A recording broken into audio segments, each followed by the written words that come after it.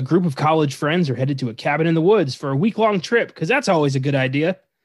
When they're attacked by a hobo with a bizarre skin condition, they soon find themselves infected with a bloody, flesh-eating virus that is taking them out one by one. They grow paranoid and distrustful of each other, and the locals want them dead anyway, in Eli Roth's 2002 directorial debut, Cabin Fever. I'm Connor Izagari. And I'm Caleb J. And this is FILMGAZM.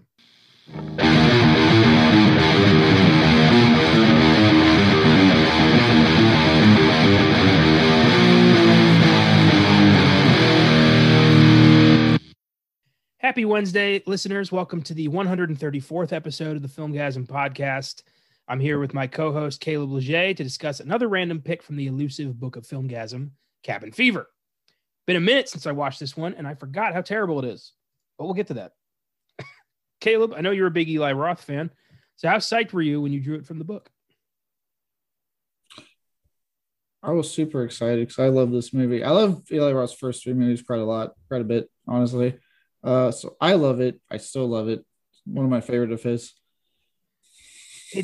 It makes no sense at all. Like, there's so many just random shit that happens that has nothing to do with anything else. Are you referencing the pancake scene? Is that more than that what's happening here?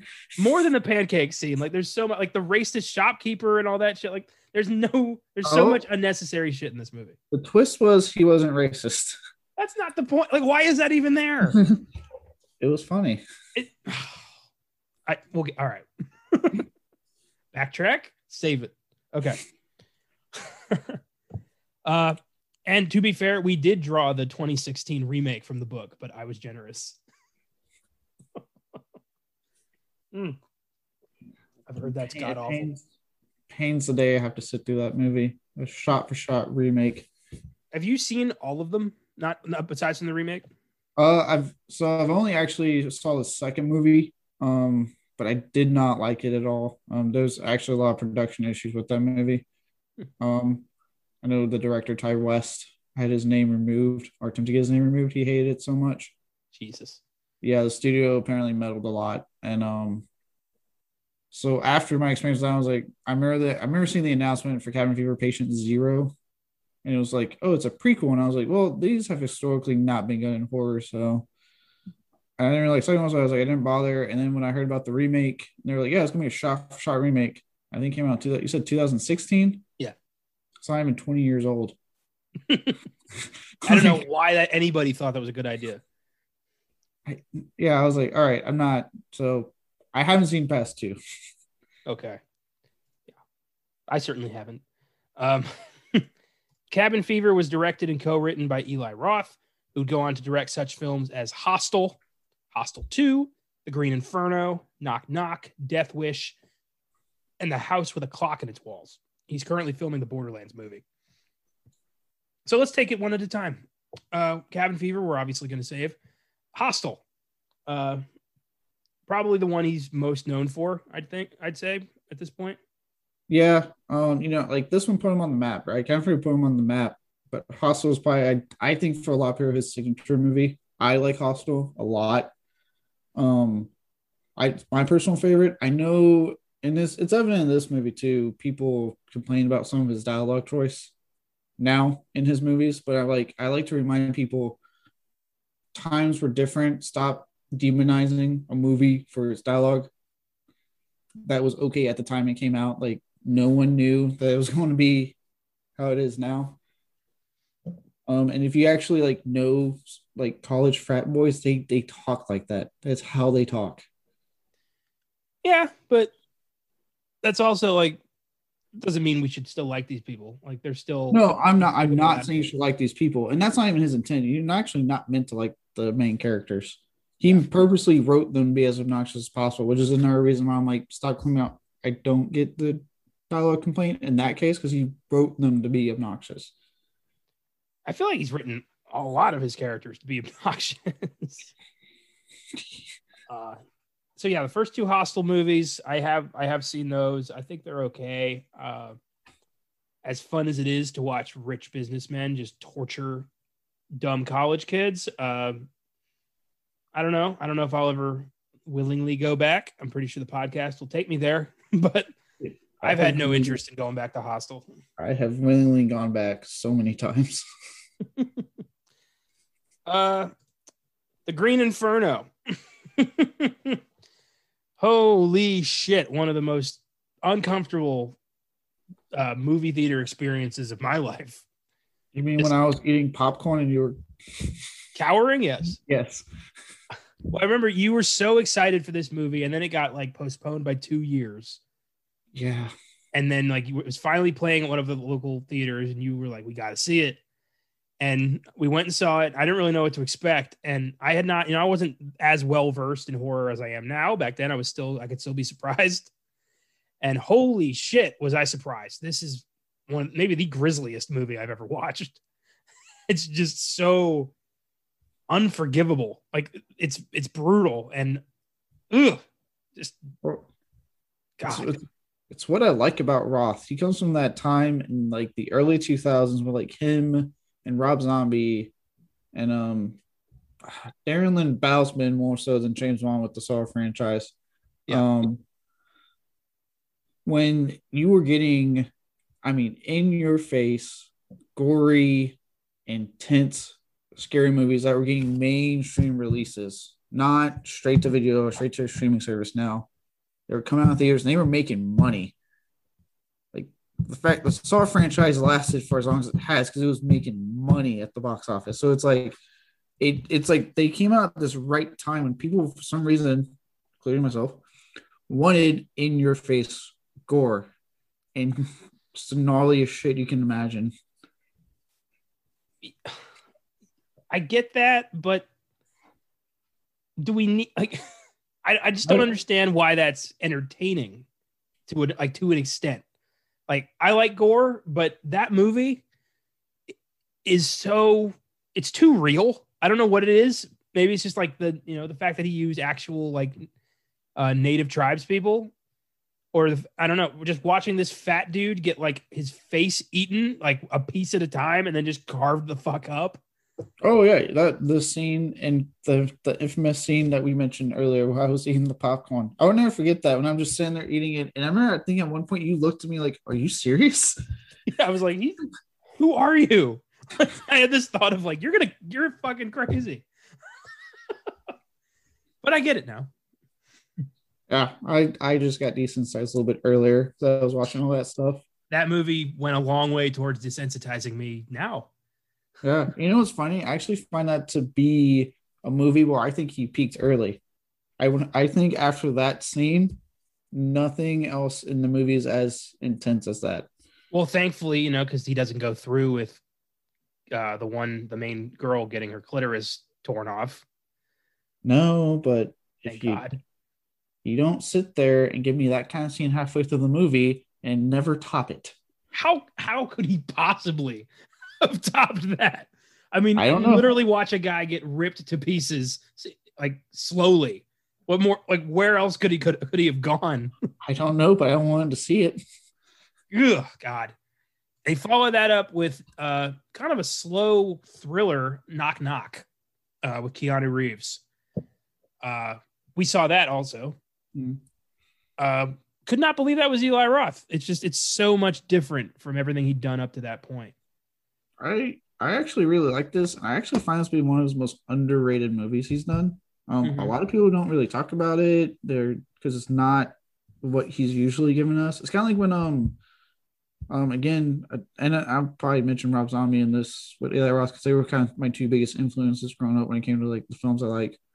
When he did Lords of Salem, and it just kind of flew on the radar, and no one really talked about it. And it was completely different from what he was giving us. I think that, and in the case of Eli Roth with Knock Knock, very underrated films because I think both are actually really good movies and show a side of a filmmaker you don't see very often. Mm-hmm. But no one turned out to see it because it wasn't that in-your-face gore. It wasn't a new Hostel. It wasn't Cabin Fever. It wasn't The Green Inferno. I'm not a big fan of the Lords of Salem. I find it kind of slow, but I get that with Knock Knock. Knock Knock is a very intriguing film that doesn't go where you think it's going to go. It also introduced me to Ana de Armas, who I think is insanely hot. Yeah, she is. And then seeing Keanu kind of be, the betraying family man was interesting. And Yeah, his whole like free pizza speech at the end always makes me laugh. it makes me laugh because it came out after John Wick, and it's like, was there a contract, like somewhere in his contract, where he had to make epic speeches in a chair tied up? Like, was that a thing? I didn't even make that connection. That's great. Yeah, I was like, does Keanu only give us these moments when he's tied to a chair? It was free fucking pizza. Like, that's a terrible argument for cheating on your wife. You know what I like about that movie is that at first you're like, he legitimately tries. He's like, no, get out of my house, and then he gives in. But then you see him have regret. And you kind of be like, you know what, he made a mistake, and they are kind of being kind of creepy now because they came back and they're doing all their shit.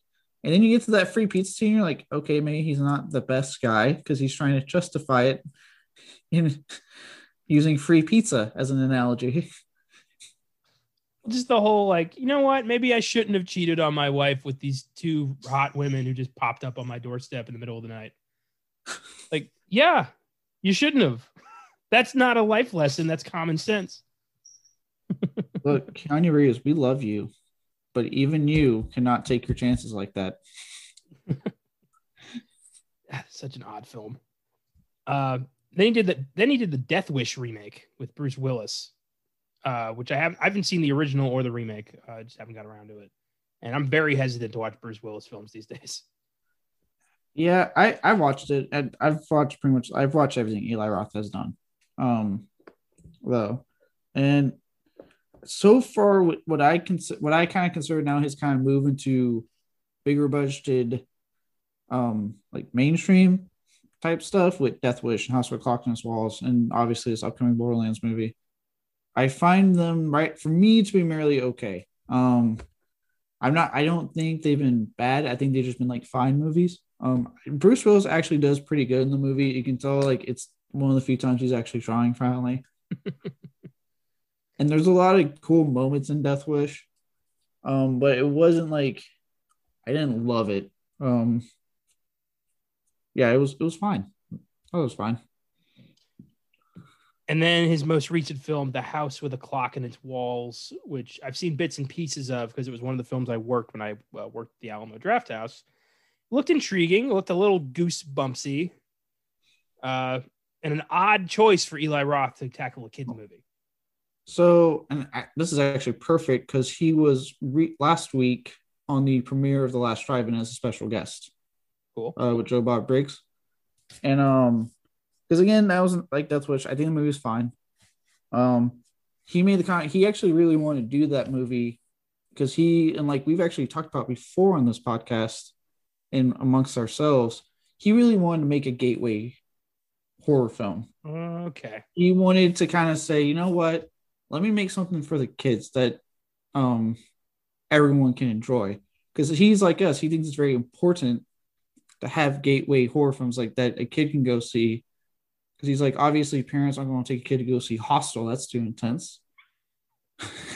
Yeah. He's like, they can, they see my name and they liked my prior movies, and then they can take their kids to go see this because, hey, it's a PG horror movie. Like, it's fine for kids. So I see why he did it. I get his reasoning, and I'm very much in agreement that, yes, I think gateway horror films are insanely important to the genre to help kids get into it.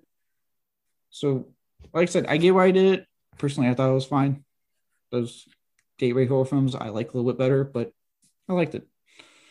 I'd like to check it out. After I finally, tackled Twin Peaks, I gained a whole new kind of admiration for Kyle MacLachlan. So I'd like to check out more of his work. So yeah, I think I'll watch that eventually. It's in the book. It's good. The most horrifying moment is like the part where Jack Black's a baby but still has his adult head. It's kind of horrifying. It's fucking weird. Did you ever play Borderlands? So for any of our listeners who like Borderlands, please don't kill me.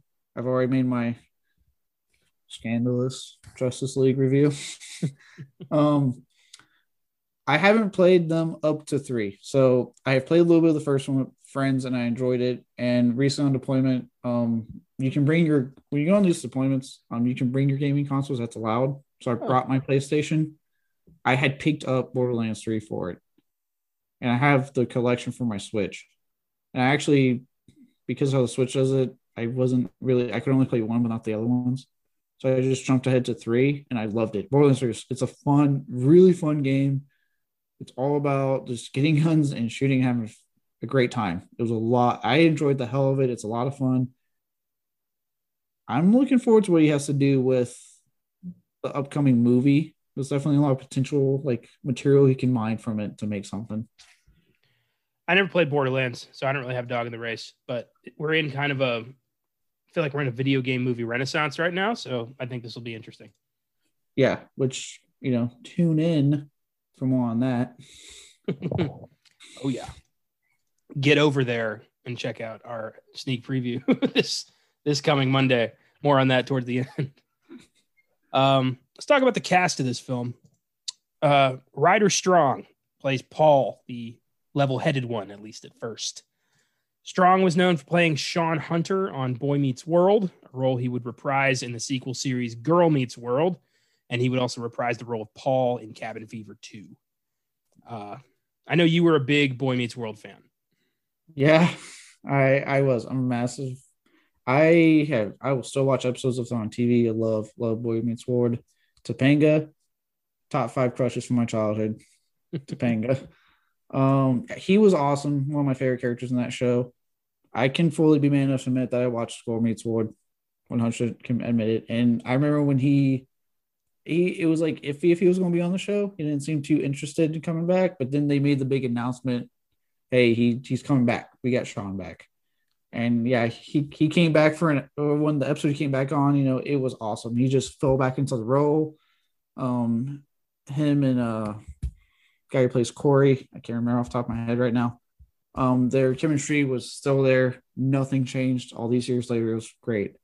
And it was actually one of the reasons I watched Cabin Fever was because I recognized him from Boy Meets World. Yeah, I think he was the biggest star they could get, which is funny to me. I never watched Boy Meets World. I have no clue what that show is or what it's about. God, I love that show. Feeny. Feeny. I don't know. I don't get it. Any FILMGAZM fans, please help me out later. Jordan Ladd plays Karen, Paul's longtime crush. Ladd has also appeared in such films as Club Dread, Inland Empire, Satanic Panic, Hostel Part 2, and Death Proof. So she's got, I think, the most impressive resume out of this whole cast. Yeah, she had the best post-career. It's kind of weird. Ryder Strong had the best pre-career, but she had the best post-career out of all of them.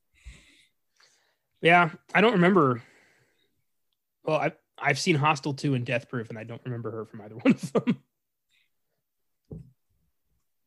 Yeah, me neither. I think Hostel 2, she was one of the main chicks. I haven't seen Hostel 2 in 7 years. Almost positive. No, was she the main chick at the I'll look it up later. Was she one of the main chicks at the beginning, at the prologue of the movie? Okay. Nope. Almost positive the prologue of the movie. In this film, I mean, she's okay. I think pretty generic. They're all kind of stereotypes, generic horror movie characters that you don't really like that much and have no problem seeing killed in horrific ways. Tell me Bert didn't make you laugh. Oh, here we go. James DeBello, Bert, the douche. DeBello has also appeared in such films as Detroit Rock City, Scary Movie 2, and American Pie. And I would just like to point out that he looks like a half-finished clone of Jeffrey Dean Morgan that escaped the lab and went to Florida State. So this dude's ridiculous. You know what's funny? I didn't even know he was in Scary Movie 2 until I actually watched that the other day on duty. And I was watching, I was like, oh my God. I didn't know he was in Scary Movie 2. Refresh me. Who would he play? Because I've seen that one quite a bit. Do you remember the scene when he's like, hey, what does my tattoo say? Ray. What does mine say? Fucked me. Yeah. Hey, that's him. Oh, God. Yeah. Those first 3 Scary Movies are funny as hell. I don't care what anyone says. Look, when the Wayans were attached with the first 2, funny as hell. Third one, the first post Wayne's one, still funny. After that, Scary Movie 3 has one of my favorite movie quotes, and I'm going to be a little non-PC here, so bear with me. It's after all the rappers show up and like kill each other, and President Leslie Nielsen just goes, "These men died for their country. Send flowers to their bitches and hoes." I've always loved hearing that come out of Leslie Nielsen's dry comedy mouth. Guys, that guy was one of the funniest motherfuckers who ever walked the planet. one of my favorites when he's like, "We're not so different after all." And he starts sticking out his hand. I love when he's talking to his advisors and he goes like, "We could be on the edge of a national crisis. Get me the president." And Ja Rule's like, "You are the president." He's like, "Oh, good. Then I already know about this." Just little shit like that. I've always loved the I like the airplane callback when he opens the door. I just want to tell you all good luck. We're all counting on you. That was great. And I was like, "Oh, they got the callback." Yeah, that's a great movie. I love that movie. There's that little bit where Anthony Anderson cocks the shovel. I love stupid, goofy slapstick shit. It's great. Yeah. And Kevin Hart, who I know when I was watching, I was like, "Holy shit, that's Kevin Hart." Oh yeah, I don't care what anyone says. That's a classic. When you go to sleep. How the hell do you wake up dead?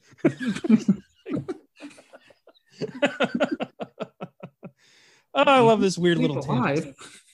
That was great. So yeah, James DeBello, Bert, who's just a complete dick. I don't know why he's there. Like he's a third wheel. Look, you have to have the third wheel / douchebag in the group. It's just a given. Must you? I mean, I've never, I've had groups of friends. We've never intentionally had just a dick hanging around. I mean, unless it's me. Technically, you have dicks hanging around in a group of friends. It's just a given in a group of guy friends. But the point being, yeah, I like what I did there. The point being, clearly you haven't been hanging around scary movie friends, and scary movie friends was always a dick. Always. I read somewhere that like if you can't tell who the dick is in your group, it's you. I've read that. So I don't know. Maybe I consider the FILMGAZM team a group, so maybe it is me. Time to embrace it. Serena Vincent plays Marcy, who I am labeling the whore because just she's a terrible person.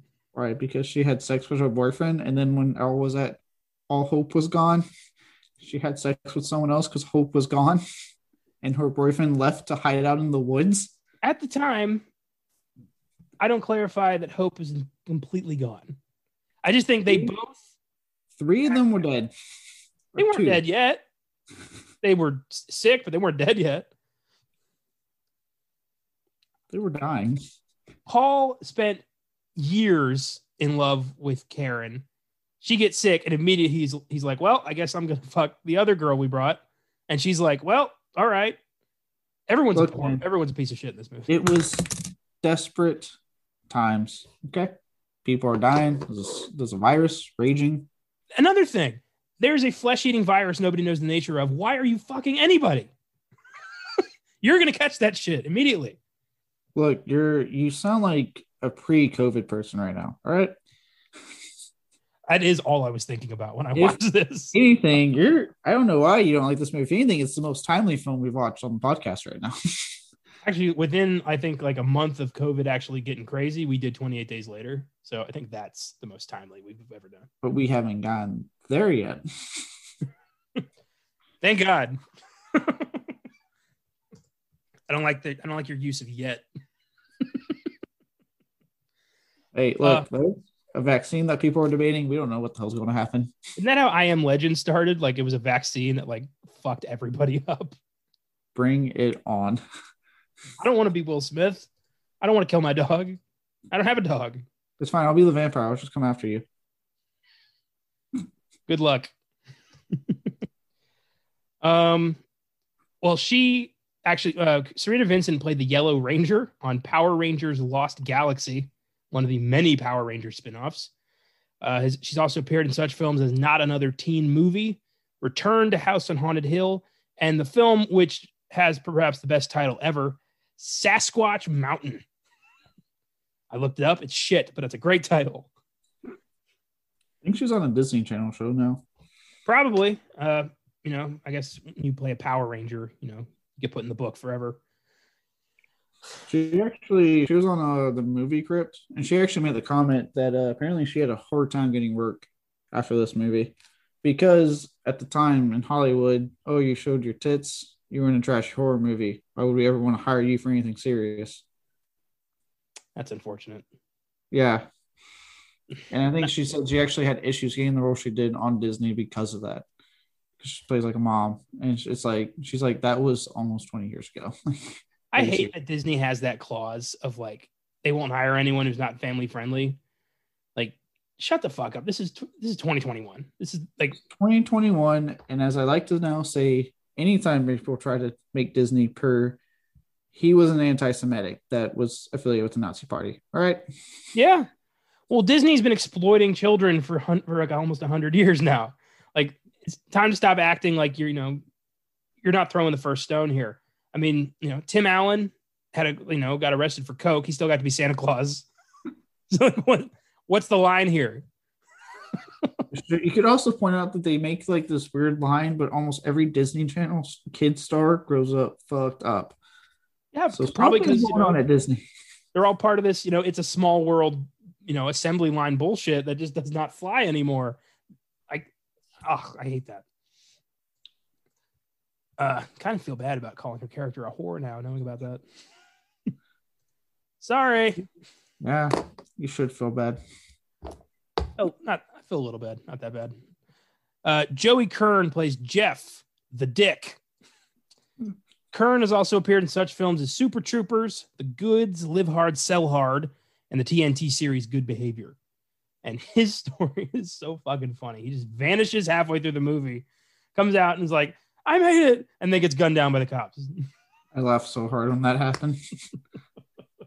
So much great lead up with the music. I made it. I'm alive. And then the fucking redneck cops just take him down. But just to have for that, I hated his whole mentality. Like he goes and sees the bodies of his friends and is like, I made it. Not, I lost everyone I care about, but I'm alive. I did it. What the fuck? All because he technically won the challenge. He only drank beer the whole time. I love it while in the midst of horrible shit, they point out what was his name? Bert. Yeah, Bert, you lost. And he's just like, oh, he's deflated. Oh, yeah, this movie's ridiculous. Cabin Fever has an IMDb score of 5.7, Rotten Tomatoes score of 62%, an audience score of 44%. Just like to point that out. It was a decent success, grossing $30 million on a $1.5 million budget, spawned 2 sequels and a very despised remake. Which means even though it has 44%, people still clearly like it because they're still mining it for all it's worth. Well, they were. It's been a while. Yeah, well, the remake kind of put that nail in the coffin. Been a minute since we got some Cabin Fever. They did a ill-advised remake, and then that kind of ruined it. Did these people not see 1998 Psycho? Did they not know it's a terrible idea to do a shot-for-shot remake of anything? Nope, they did not. So, some highlights from Cabin Fever. I think it opens with a pretty dark tone. I think we get a tone setter pretty quick with the dog that's just completely ripped open. That was vicious and gross and uncomfortable and sticky. Yeah. Well, and that dude, the gore in this movie, the practical effects are amazing. And yeah, you see that opening dog when it's like, oh, what the fuck? No explanation of what's going on, just a dead dog. I like also when they do this, they show that and then they immediately cut to them at school being like, don't go to fucking school. Finals are over. It's real dark moment followed by a real happy moment. See, in my experience, and I don't know if maybe this is just because I went to a good school or I hang around with a decent crowd, but typically people in my experience who are at college got in because they want to be there. They want to go to college, get a job. Everyone in a movie who goes to college is a complete fucking idiot. How does that happen? Not one person in your movie is going to be like, I'm studying to be a doctor, but I'm also, short on friends. Everyone's just a complete numbnuts. I refuse to believe Bert got in there at all. He's their townie friend. They just dragged along here. Well, I mean, come on. Look at like half the 80s college comedies. There's always that one person like Bert. They're like, how did they get into the school? I know. I just would like some goddamn realism for once. Ogre and Revenge of the Nerds, for God's sakes. Well, he got wasn't he there on a football scholarship? Like that makes sense. It does, but at the same time, he's pretty goddamn stupid. That movie. You can fill the scholarship. Revenge of the Nerds was an interesting watch. I watched that for the first time this past year, and it's a rough. It's the most rapey film I've ever seen. You're talking about the scene when he sneaks to go into that one space, acts like her boyfriend, and is like straight up rapes her, and then she's like, "But he was so good, I guess I'll date him now." Like, what the fuck? You could do whatever you want in the 80s, man. Really could. It's weird. Like anything goes. Got your, your Asian and your black caricatures. You've got your rape. You've got your nerds. It's like, it's all just whatever you want. Just whatever you want to do. We can do it. And now it's like, nope. I think that's better though. I feel like we don't need that negativity constantly in our lives. No, there's nothing wrong with it. We need more Bert and his literal fuck you hat. God, it reminded me of a George Carlin bit about a dude who was passed out on a plane with like drinking 9 bottles of Kahlua, and he's got a fuck you hat. It was a whole thing. But just, of course, a little on the nose, but whatever. The scene at the shop is particularly strange. I guess it's to set up that these are, yokel redneck assholes. Well, to me, like kind of watching this time, I felt like he was purposely making a caricature out of these small town people to show how they are viewing them. Because how many times has a city person viewed small town people as the simple-minded, weirdo, backwoods, cousin fucking people? Every time. So would it all these how these people actually act, or how they're just in their head they view them? I don't know, but that takes me back to Tucker and Dale versus Evil. Are you okay? One of my favorite. I love that movie so much. Oh, dude, I love they confirmed a sequel like years ago. Still have yet to get it. I think that's good though. I think we don't need a sequel. I like that that's just its own thing. Yeah, but if that was the case, then don't announce it. I'm okay if it's one movie. Just don't tell me there's a sequel and get my like hopes up, like just for it to never happen. Alan Tudyk sawing into a beehive and chasing the kids through the woods with the chainsaw, not realizing what he's doing. Oh my God, that movie's brilliant. It's crazy out there. The kids are just killing each other. We have had a doozy of a day. Oh my God. We're going to do that someday, and it's going to be great. It was so good. But, because, like, for example, there's the whole, like, the scene when they go in, and then the shopkeeper says the N-word. And you think, oh, okay, well, even I kind of felt, because I forgot the whole ending part. So even I was like, oh, yeah, shopkeeper's racist. Okay. But then it kind of pays off, depending on how you view it. Don't quote me on this, fans. Don't come at me.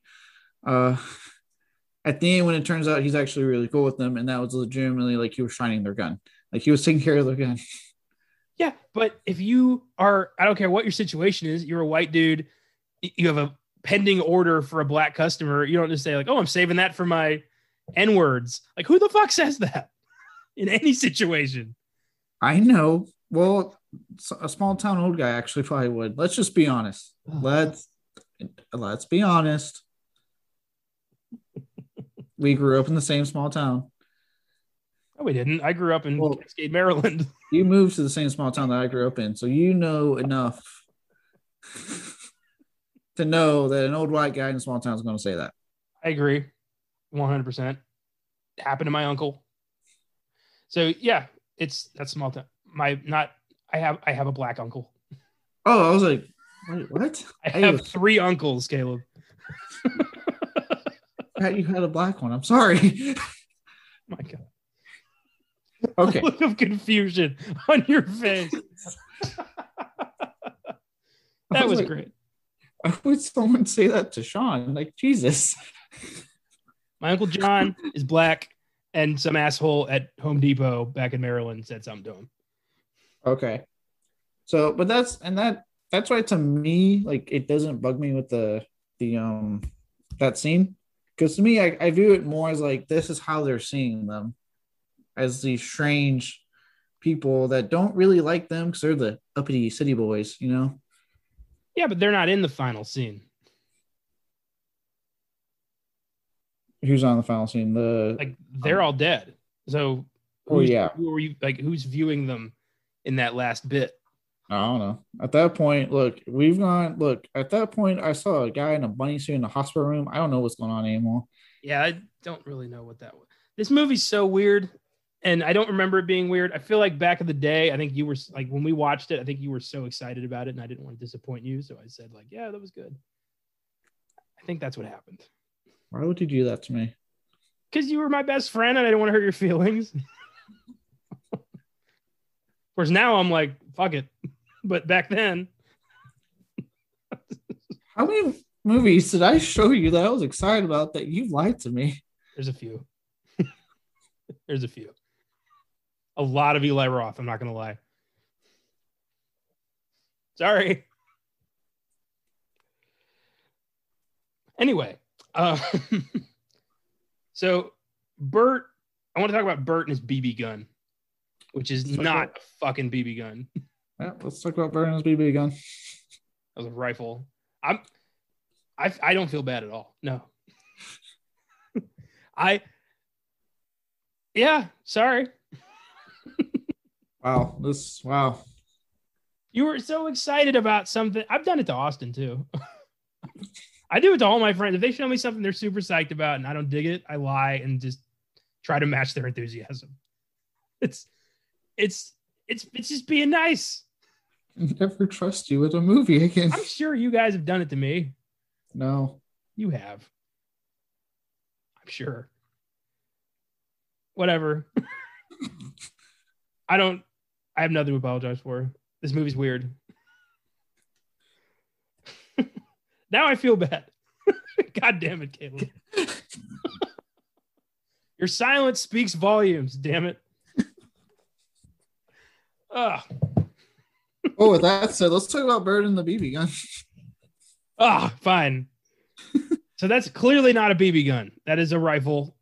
The noises are not BBs. Those are bullets. Like, what do you think? Yeah, you know, I don't know if it's because of budget or what's going on there, but that was not BB gun. I've played with BB guns. I've played with paintball guns. They don't sound like that. Well, if it was budget, isn't it cheaper to get a hold of a BB gun than a real gun? That's a good point.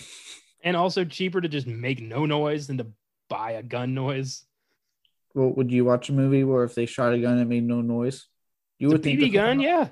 You would think there's something wrong with the movie. No, I'd think that's probably a BB gun. And then when the real guns show up later, I'll know, oh, that's a real gun because I've heard the difference in noise and I know what they mean. Well, wait, did it have an orange tip? I don't know. I don't think so. I was wondering if that was a BB gun then. Maybe he was just drunk off his ass and being like, it's just a BB gun. And then, but he did shoot that homeless dude and the guy just walked away. Yeah, there isn't. Well, maybe because what was he killed? A squirrel or whatever? I don't remember. I know he was hunting and he shot the hobo and the guy was like, why'd you shoot me? I don't remember what he was trying to shoot. I don't know why I'm focusing on this so much. It could have just been a confusion in the moment. I mean, you're out there, you see a guy that looks like that, you accidentally hit him with the gun, and then he's questioning you immediately. Bert's not the brightest bulb in the bunch. No, he's not. Eli Roth's weird cameos as the happy bald guy, and then Grim with his dog Dr. Mambo. I like both cameos. The bald guy makes sense, but Grimm just disappears and then like is found half dead, half eaten in a cave later on. Yeah, it's perfect. He was cracking me up in his scene. And then Dr. Mambo turns into a fucking crazy dog and tries to eat everybody. But like, is that a symptom of this virus? Like, is it making everybody a little crazy? No, just a dog. I think it's making everybody crazy because they all turn on each other really fast. I think that was more of cabin fever, not to like quote the title, and paranoia than anything. I think that was more like them breaking. I mean, you saw it with the pandemic, how people were acting at the beginning, because apparently toilet paper was the most needed supply when this all started. So it would reason that a flesh-eating virus that no one knows what the hell's going on, that they're probably just their nerves are getting the best of them. Yeah, but then why does the dog lose his fucking mind? Well, because animals are different from humans. That's all I got. We're animals too. We're not aliens that ended up on this planet. We're all part of the same. We're human. Oh my God.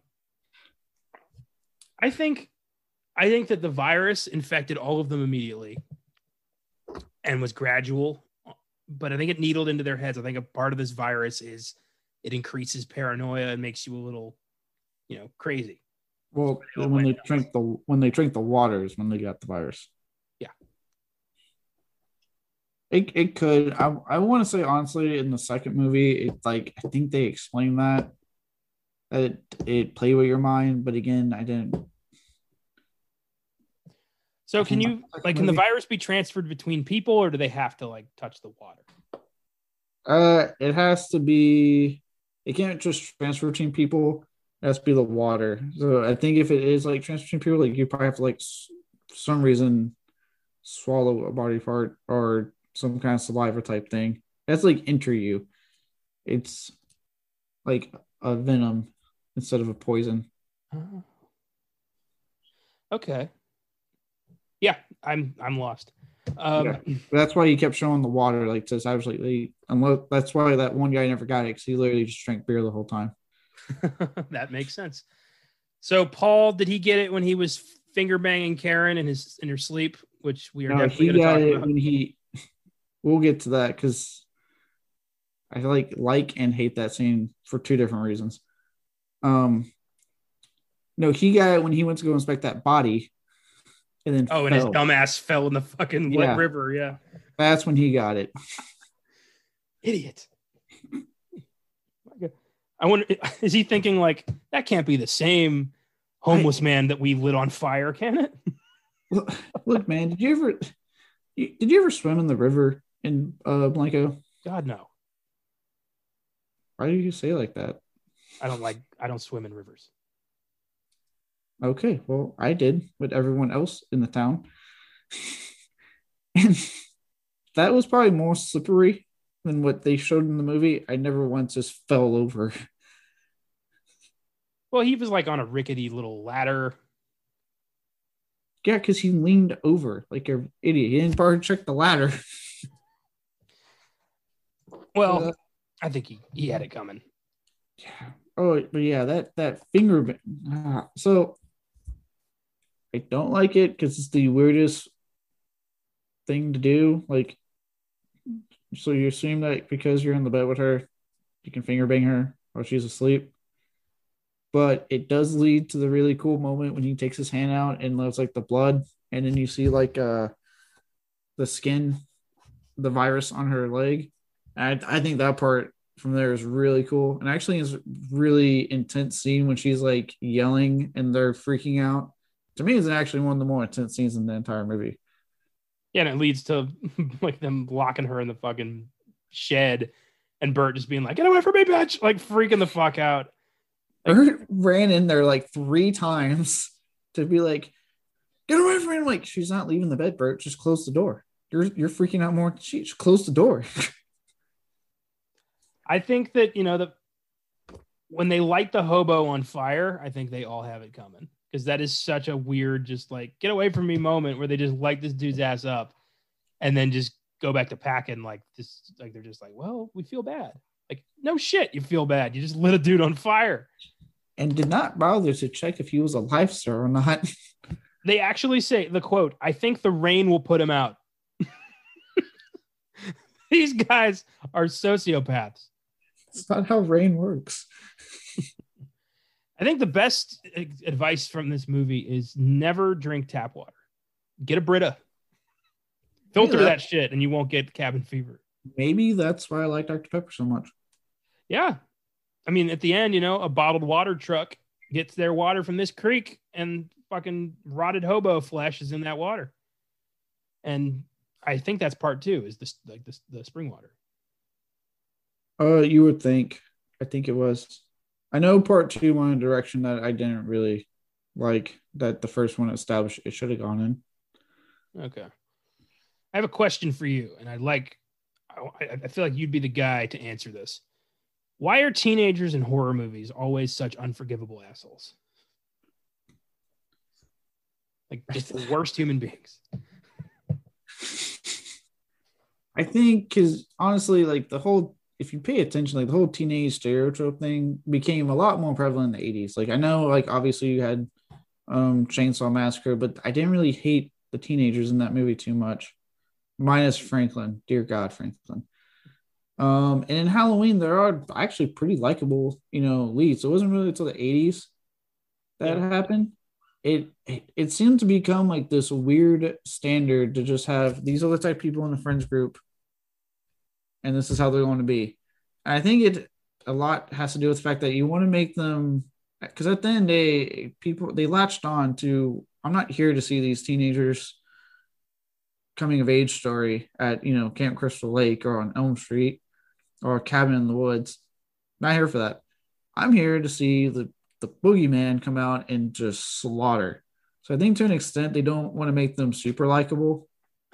It's like they try to find a balance between like likable and douche, so you like are both like kind of feel bad when they die, but not completely. You're on board when it happens. I feel like you get more invested if you like these people and then they die. Like you feel for it. Like those are the best horror movies to me, is where you like the cast and then they get killed and you're like, fuck, I don't like that. Like you're rooting for them to succeed. In Cabin Fever, I'm like, let this thing eat these people.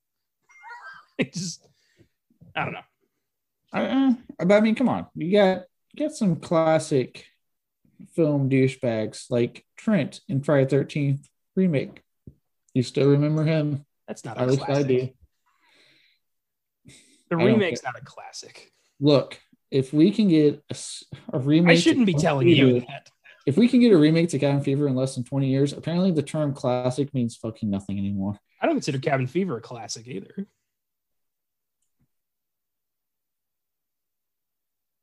Okay. Struck a nerve. My bad. Just keep attacking Cabin Fever. To me, a classic has to be good. Wow, this is good. So Marcy and Paul decide to fuck in the middle of this weird little contained pandemic. Rather sloppily, I might add. And then afterwards, Paul pours Listerine on his dick. To this day, I don't know why. Okay, I was wondering, like, is that a thing I just don't know about? Or I personally have never done that. Is that his way of like cleaning up? I've personally never done that after sex. I shower and I'll go to bed after, like everyone else. I don't know why he does that. I did like when she's like, "Oh, you did a number on my back." So I'm thinking like, "Oh, it's not because of him." And then you get that really cool leg shave scene, which I still love to this day, when she's like shaving in the bath and like you just see the skin coming off. Oh, yeah, that's grisly. I'll give you that. That scene is vicious. I don't like that noise. The slicing. Ugh. Jesus. Yeah, it's gnarly. I love that scene. Did she not like? She acted surprised. Like, how did she not feel that? Well, if she acts surprised, but then you kind of see her crying, like she's really depressed. She got it, and she doesn't know what to do anymore. Well, I know that like when you get a virus, like a skin condition, you are not supposed to take a bath. Much less probably shave your legs. Well, that shit's gonna like the bath will get it all over you. Like that's I saw Creep Show. I know how that shit works. So, no. I don't know. I think remember, like to me, they don't respond too out of the ordinary that I think anyone else would respond when there's something that you don't know what the hell's going on happening. They could have just left. The truck was busted, and then Bert had his freak out moment. Leave Bert. Fuck Bert. Walk. And apparently, Deputy Party Man was supposed to get them help. That dick. That whole bit was so weird. It's like, you like to party? It makes me laugh so much when she comes out. Everything all right? Everything's all right, man. You get back in there and party. Oh my God.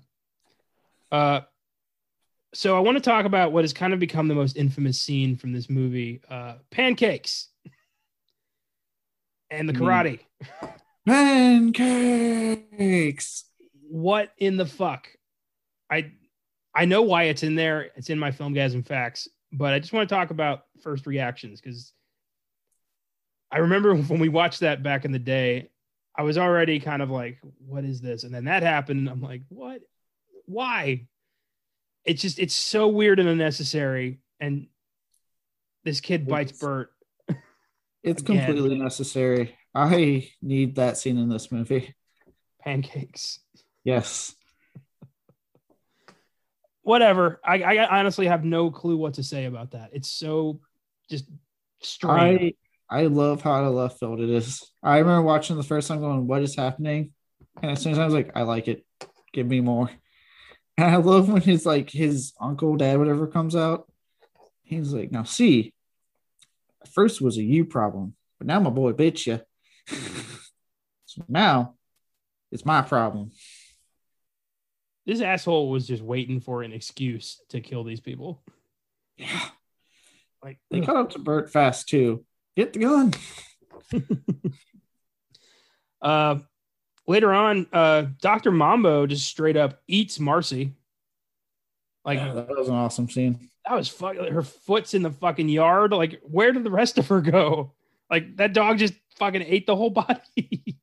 Yeah, that's what I like is that you actually don't even see the dog eat her because it does the red screen and cuts a different scene. But then you see Paul come back in his face, and then it kind of just zooms out enough where all you see is a foot and blood, and you're like, what the fuck?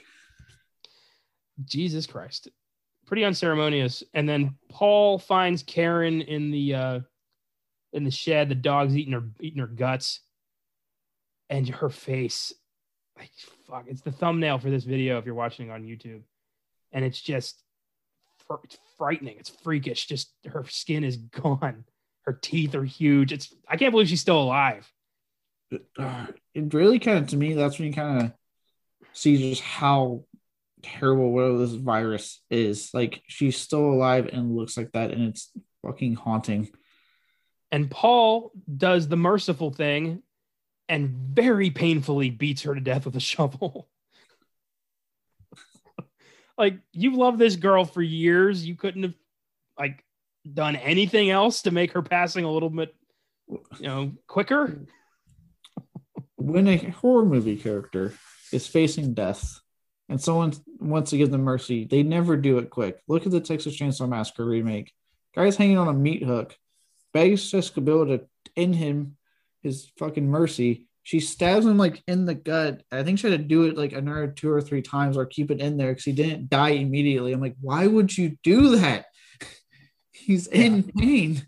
It's fucked up. And I mean, that probably hurt. I doubt he got her on the first even 3 whacks. I bet that took a while. No, he does not look like a strong man. Probably took a while there. And he really doesn't seem that broken up about it. Like, he got laid. That's what he wanted. So he doesn't care anymore. I think at that point, he was just trying to figure out how the hell to get out of the situation. I don't think I wouldn't really linger too much after that. I'd be like, all right, what do I need to do to get out of this? They just don't want to walk. They literally could just walk out of this. There's no gate. Like, the trail is not blocked by, wreckage or anything. They could just walk away. It's not that simple. I think it is. No, see, that requires exercise, which I don't like. Oh, well, there you go. Yeah. I knew there was a reasonable explanation. Fucking assholes. I love that Bert gets a one-liner and doesn't even get to kill anybody. He just gets shot immediately by the rednecks. He's like, "What's up, motherfucker?" or something, and then immediately gets shot in the head. Like, I thought I was laughing my ass off. That was great. Put one of cinema's most powerful shotgun blasts. Damn, yeah. And then Paul turns into a fucking ninja and just takes them all out. Like, where did that come from? Hey, dude, to this day, when he stabs a dude in the screwdriver with the air, it actually still kind of hurts me. Yeah, I don't know why. When I see them, I'm like, oh, ow. Yeah, that was freaky. But the fact that like he stabbed the other guy and then that dude shot the other guy and it's just like this domino effect. Like, what the hell is this movie? Look, man, he may be Paul in this movie, but he'll forever be Sean from Boy Meets World. Sean can do whatever he wants. Except maintain a successful career. Well, wow. But yes. If you're listening to this, Ryder Strong, I'm not sorry. Jeff gets shot to death. And I don't know about you, but did that feel like a nod to Night of the Living Dead for you? Yeah, I was actually thinking when I watched it. And like I wouldn't be surprised if it was. Roth, I know, puts stuff from what he likes in his movies. He had Ruggiero Deodato in Hostel Part 2. He had Takashi Miike in Hostel 1. So he does like to make his references and show his love. So I wouldn't be surprised if that was an homage to Night of the Living Dead. Yeah. What a bleak ending. That's a great movie. We've yet to, I think Romero has only been touched a couple times. I think we did The Dark Half. I did Creep Show on my own a while back. We have not touched his zombie movies yet. Haven't gone there. The Dead movies? Huh. I've not gone there yet.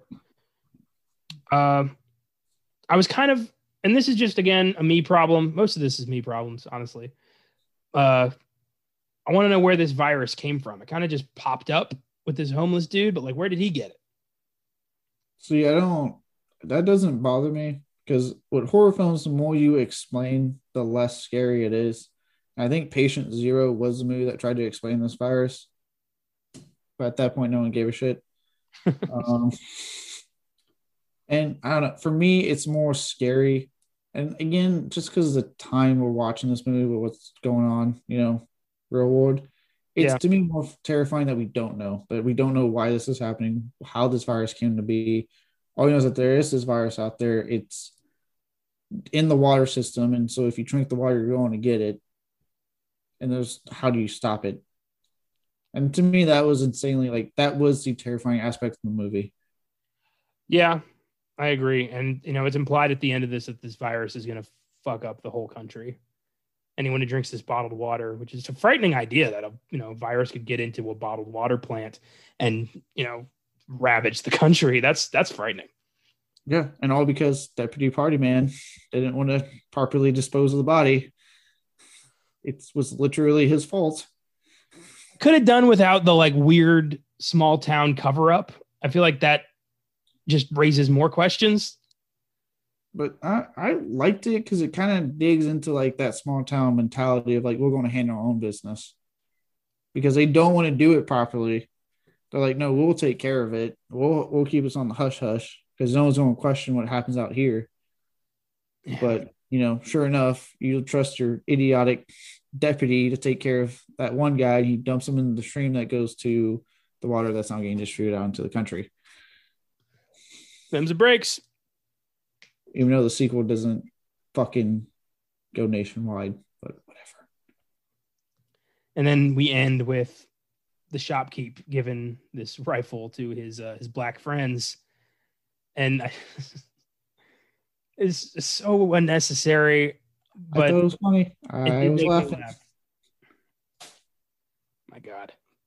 So here are some FILMGAZM facts for Cabin Fever. Number 1. While filming a particularly bloody scene, Ryder Strong decided to go for a walk in the woods between setups. Covered head to toe in blood, he happened upon a group of 35 schoolgirls who were on a field trip. The girls screamed at the sight of this blood-drenched hiker and then screamed even louder when they realized the hiker was the star of Boy Meets World. The girls chased Ryder through the woods. He eventually made it back to the film crew and vowed never to wander off between scenes again. That's hilarious. I take back what I said about you, Ryder Strong. Good job. First they were scared and like, oh my God, it's Sean. Yeah, that's exactly what happened. Can you imagine you're a schoolgirl in 2002? You're walking through the woods on a field trip. This bloody hiker comes out of nowhere, looks like he's going to kill you, and then turns out to be the star of your favorite show. What a day. I'd freak out. I'm a grown man. I'd freak out. You probably would have caught him too. Oh yeah, run faster than them. I would have been ahead of that group. I've been like, get out of my way, pushing schoolgirls freaking to the side. Oh, that's weird. We're getting Sean today. He goes, it's okay. Number 2, Peter Jackson stopped production on The Lord of the Rings: The Return of the King 3 times to screen this movie for the entire crew. Jackson was so enthusiastic about the film, he gave director Eli Roth publicity quotes. That's awesome. It. Right? Are you ready? Yeah. This is on the cover of my Blu-ray. An unrelenting, gruesomely funny bloodbath. I loved it. Peter Jackson, director of the Lord of the Rings trilogy. I always forget, Peter Jackson made this monumental fantasy drama epic that changed the way we view film. And I always forget he's a fucking gorehound. Always forget that he's the guy who made Dead Alive and just loves grisly horror. He's never gone back to it. He hasn't. I wonder why. Like, you'd think with this, newfound clout and like budgets that he can get a hold of, you'd think he'd want to make like horror movies, again. You'd think he'd want to do that, but after like King Kong, there wasn't much. No, he went back to the Middle Earth and gave us The Hobbit. And then he did that Mortal Engines movie that nobody saw. Yeah. I tried watching what's it. Up? Number 3, I always thought this was freaky. Director Eli Roth originally got the idea for this movie while working in Iceland on a horse farm. He got such a bad skin infection from the rotting hay in the barn that his face broke out in sores, bled, and peeled off when he shaved. Ugh! Yeah, he talked about that on the Joe Bob premiere. He further elaborated, said they even went to the hospital where the doctor was like, I don't know what you got. He That's was like, fucking frightening. He was like, there's nothing more horrifying than being in a foreign country with a disease that the doctor doesn't know that you have or doesn't know what it is. What did he do? Did he get to did he see a specialist or what happened? He said they were like, hey, the best we can do is go home and rest and hope it happened. So he went back to his parents went back to the cabin and he just stayed there and said it went away after I think like a couple of days. Oh, but he was like freaking out. That's horrifying. Oh, I don't like that. Well, clearly he got better, but the fact that there's this flesh-eating virus out there that a doctor couldn't diagnose, that's not cool. I don't like that. Number 4, the pancake scene was made up during filming after Eli Roth saw Matthew Helms practicing Taekwondo during a break. He discovered that Helms was a real-life black belt, so he decided to add the scene to give a chance for Helms to show what he could do. So it was Eli Roth giving a kid a chance to show off on camera. I'm goddamn proud because I love that scene. That explains the Taekwondo. It doesn't explain fucking pancakes. He wanted pancakes. And number 5, I can't believe I didn't actually think about this, but none of the main characters actually die from the disease. Yeah, they all never really kill each other or get killed by something else. Which makes me think, what if it did just go away after a few days? What if this isn't that deadly and they just freak the fuck out? I would go with you there until you see the chick in the shed and most of her face is gone by the disease. That's true. I don't know how you recruit from that one. Skin grafts. Lots of them. Have you seen Rabid? Well, to be fair, she didn't die from the disease. It just got worse. Maybe because she was, itching or something. Maybe it's like poison ivy, like very, very bad poison ivy. I don't think that's how it works. Paul makes it. I think. Oh, because he was in the sequel? Yeah. He was in the first 5 minutes. No. Was he alive? He gets run over by a bus. Are you kidding me? No. Why is he there?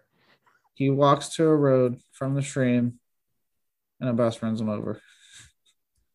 So Officer Dickhead killed him. Or tried to kill him. Or he dumped him near the stream to take care of him, and then in the sequel he wakes up. Okay. Comes out of the woods, and a school bus fucking just rams into him. Why would Ryder Strong come back for that? Well, what else has he done? Oh, yeah, good point. Beer money is the answer to that. Well, damn. All right. Let's talk about the sequels. The first sequel was 2009's Cabin Fever 2 Spring Fever.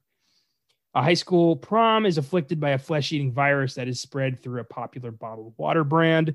Ryder Strong and Giuseppe Andrews, who plays the cop, reprise their roles briefly. And you said this was shit? Yeah, the first movie, you have that really great stinger of this is going to be it's spread nationwide. So you think they're going to do a sequel, they go even bigger. And yeah, they do with the school, but it's you still kept it contained. It was a high school. There was a lot of issues with that movie in the sense that the studio wanted it made and was demanding hey, let's get this made. And Eli Roth was I actually was down to do a second Cabin Fever, but he was look, I really want to do Hostel. And they're well, you can only do one. And he goes, well, I'm doing Hostel. And so then he went to go do that, and then the studio took over Cabin Fever 2, did a lot of shady shit that I think, if I recall correctly, Adam Green was at one point writing it, but some shady shit was happening. So he was trying to create conflict between him and Roth, and then Tyrese came on to direct, but then again the studio interfered more, and he said fuck this and did everything that's probably his name off the movie. Nothing in that movie, it's a definition of you had people attached that really wanted to make a legitimate sequel to Cabin Fever, and the studio kept coming in and fucking it up. That sucks. It did take them 6 years to even show interest, or 7 years. And I don't know, that's so weird. You think, how do studios always do this? How do they always not realize they're the problem? I don't know. And it blows my mind that they even said he does this movie, it becomes a hit. And they're well, you can only do one of those. Why don't you just be hey, you gotta do both? We'll give you whatever time you need. Because Hostel became a hit enough to make a second movie and continue his career. So it's you would think they'd be willing to work with him on whatever he wants to do with a sequel. And then you get someone like Adam Green attached who proved successful with Hatchet.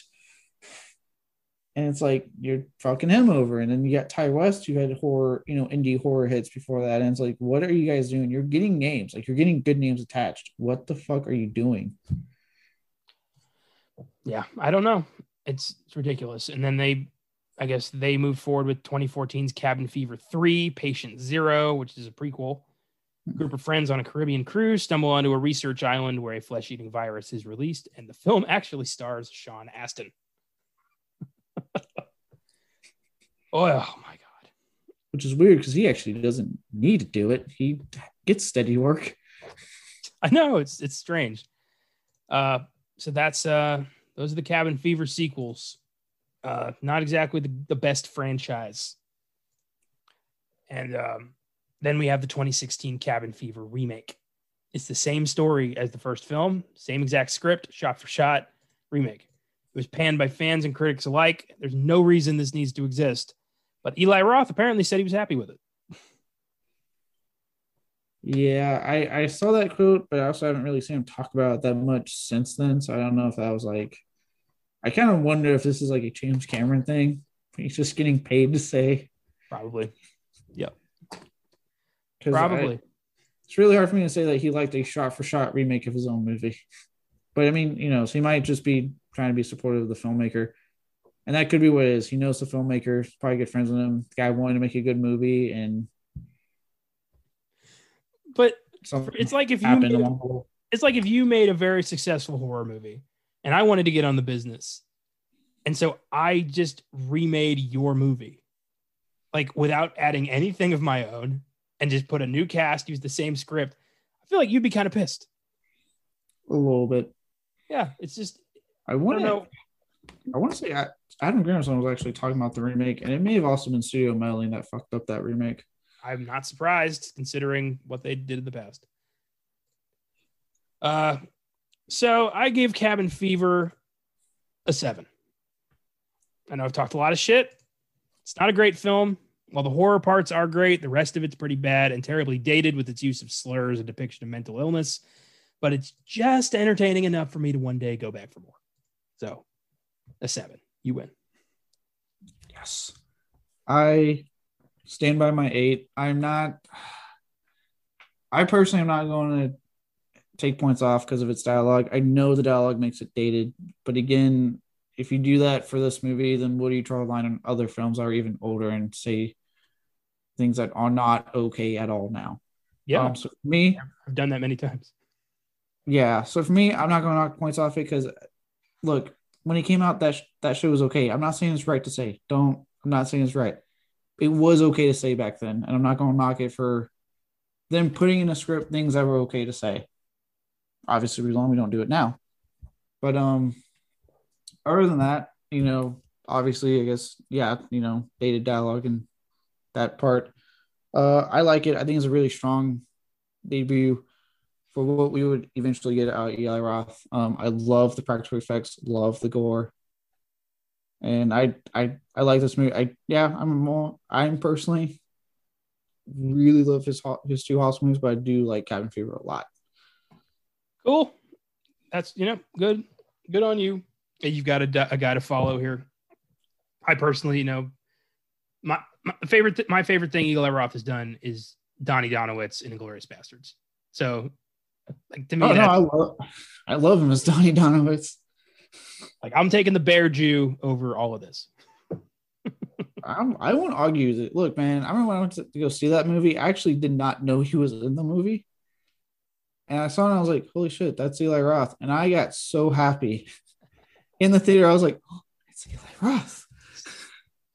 It's, that was supposed to be Adam Sandler. Yes. Can you imagine? I think he could have pulled it off. I just think I was like, after seeing Uncut Gems and seeing what Tarantino's been able to do with his actors, like, I think he actually would have been fine in the role. Yeah. But Eli Roth really excels in that role. I think he's having a lot of fun. Oh, yeah. Oh, when he comes out and he bashes that dude's head in, he's like, knocked it out of the park. 2 hits. I hit you, you hit the ground. Like, fuck. It's awesome because they're Nazis, so we can watch them die with glee. And it's funny, when I saw Inglourious Bastards, like, Brad Pitt was the only guy in that film I knew. I'd never heard of anybody else. I was still figuring shit out. And because of that movie, I got introduced to a whole bunch of names I later could check out. And that was great. Yeah, I actually honestly think other than Brad Pitt, Eli Roth was the only other one I knew. Like, that was like my intro to Michael Fassbender. It was everyone's intro to Christoph Waltz, Melanie Laurent, August Deal. It was actually a lot of people's intro to Fassbender as well, because he didn't really hit, like, I would say, hit mainstream like attention until what, X-Men?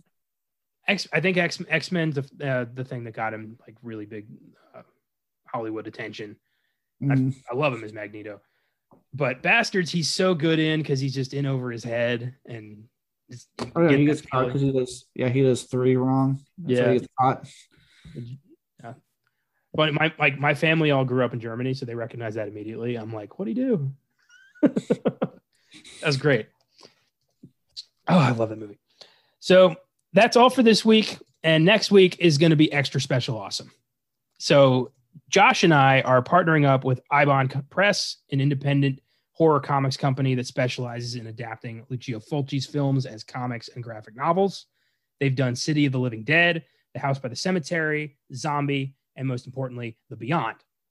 Executive publisher Sean Lewis enjoyed our recent episode on Fulci's The Beyond, so Josh and I are revisiting The Beyond and doing a comparison episode between the film and Eibon Press's comic adaptation. It's going to be a blast, and it gives me an excuse to spend a week watching Fulci movies. This is an incredible honor, and I'm very excited to be a part of this. Also, be sure to check out the recent Oscar winner Another Round on Oscar Sunday and the new Mortal Kombat on Monday's sneak preview. Be sure to tune in Friday for the Giggle Guys as well. In the meantime, don't ever spend a week at a cabin in the woods, and don't light any sick homeless people on fire. Keep watching movies.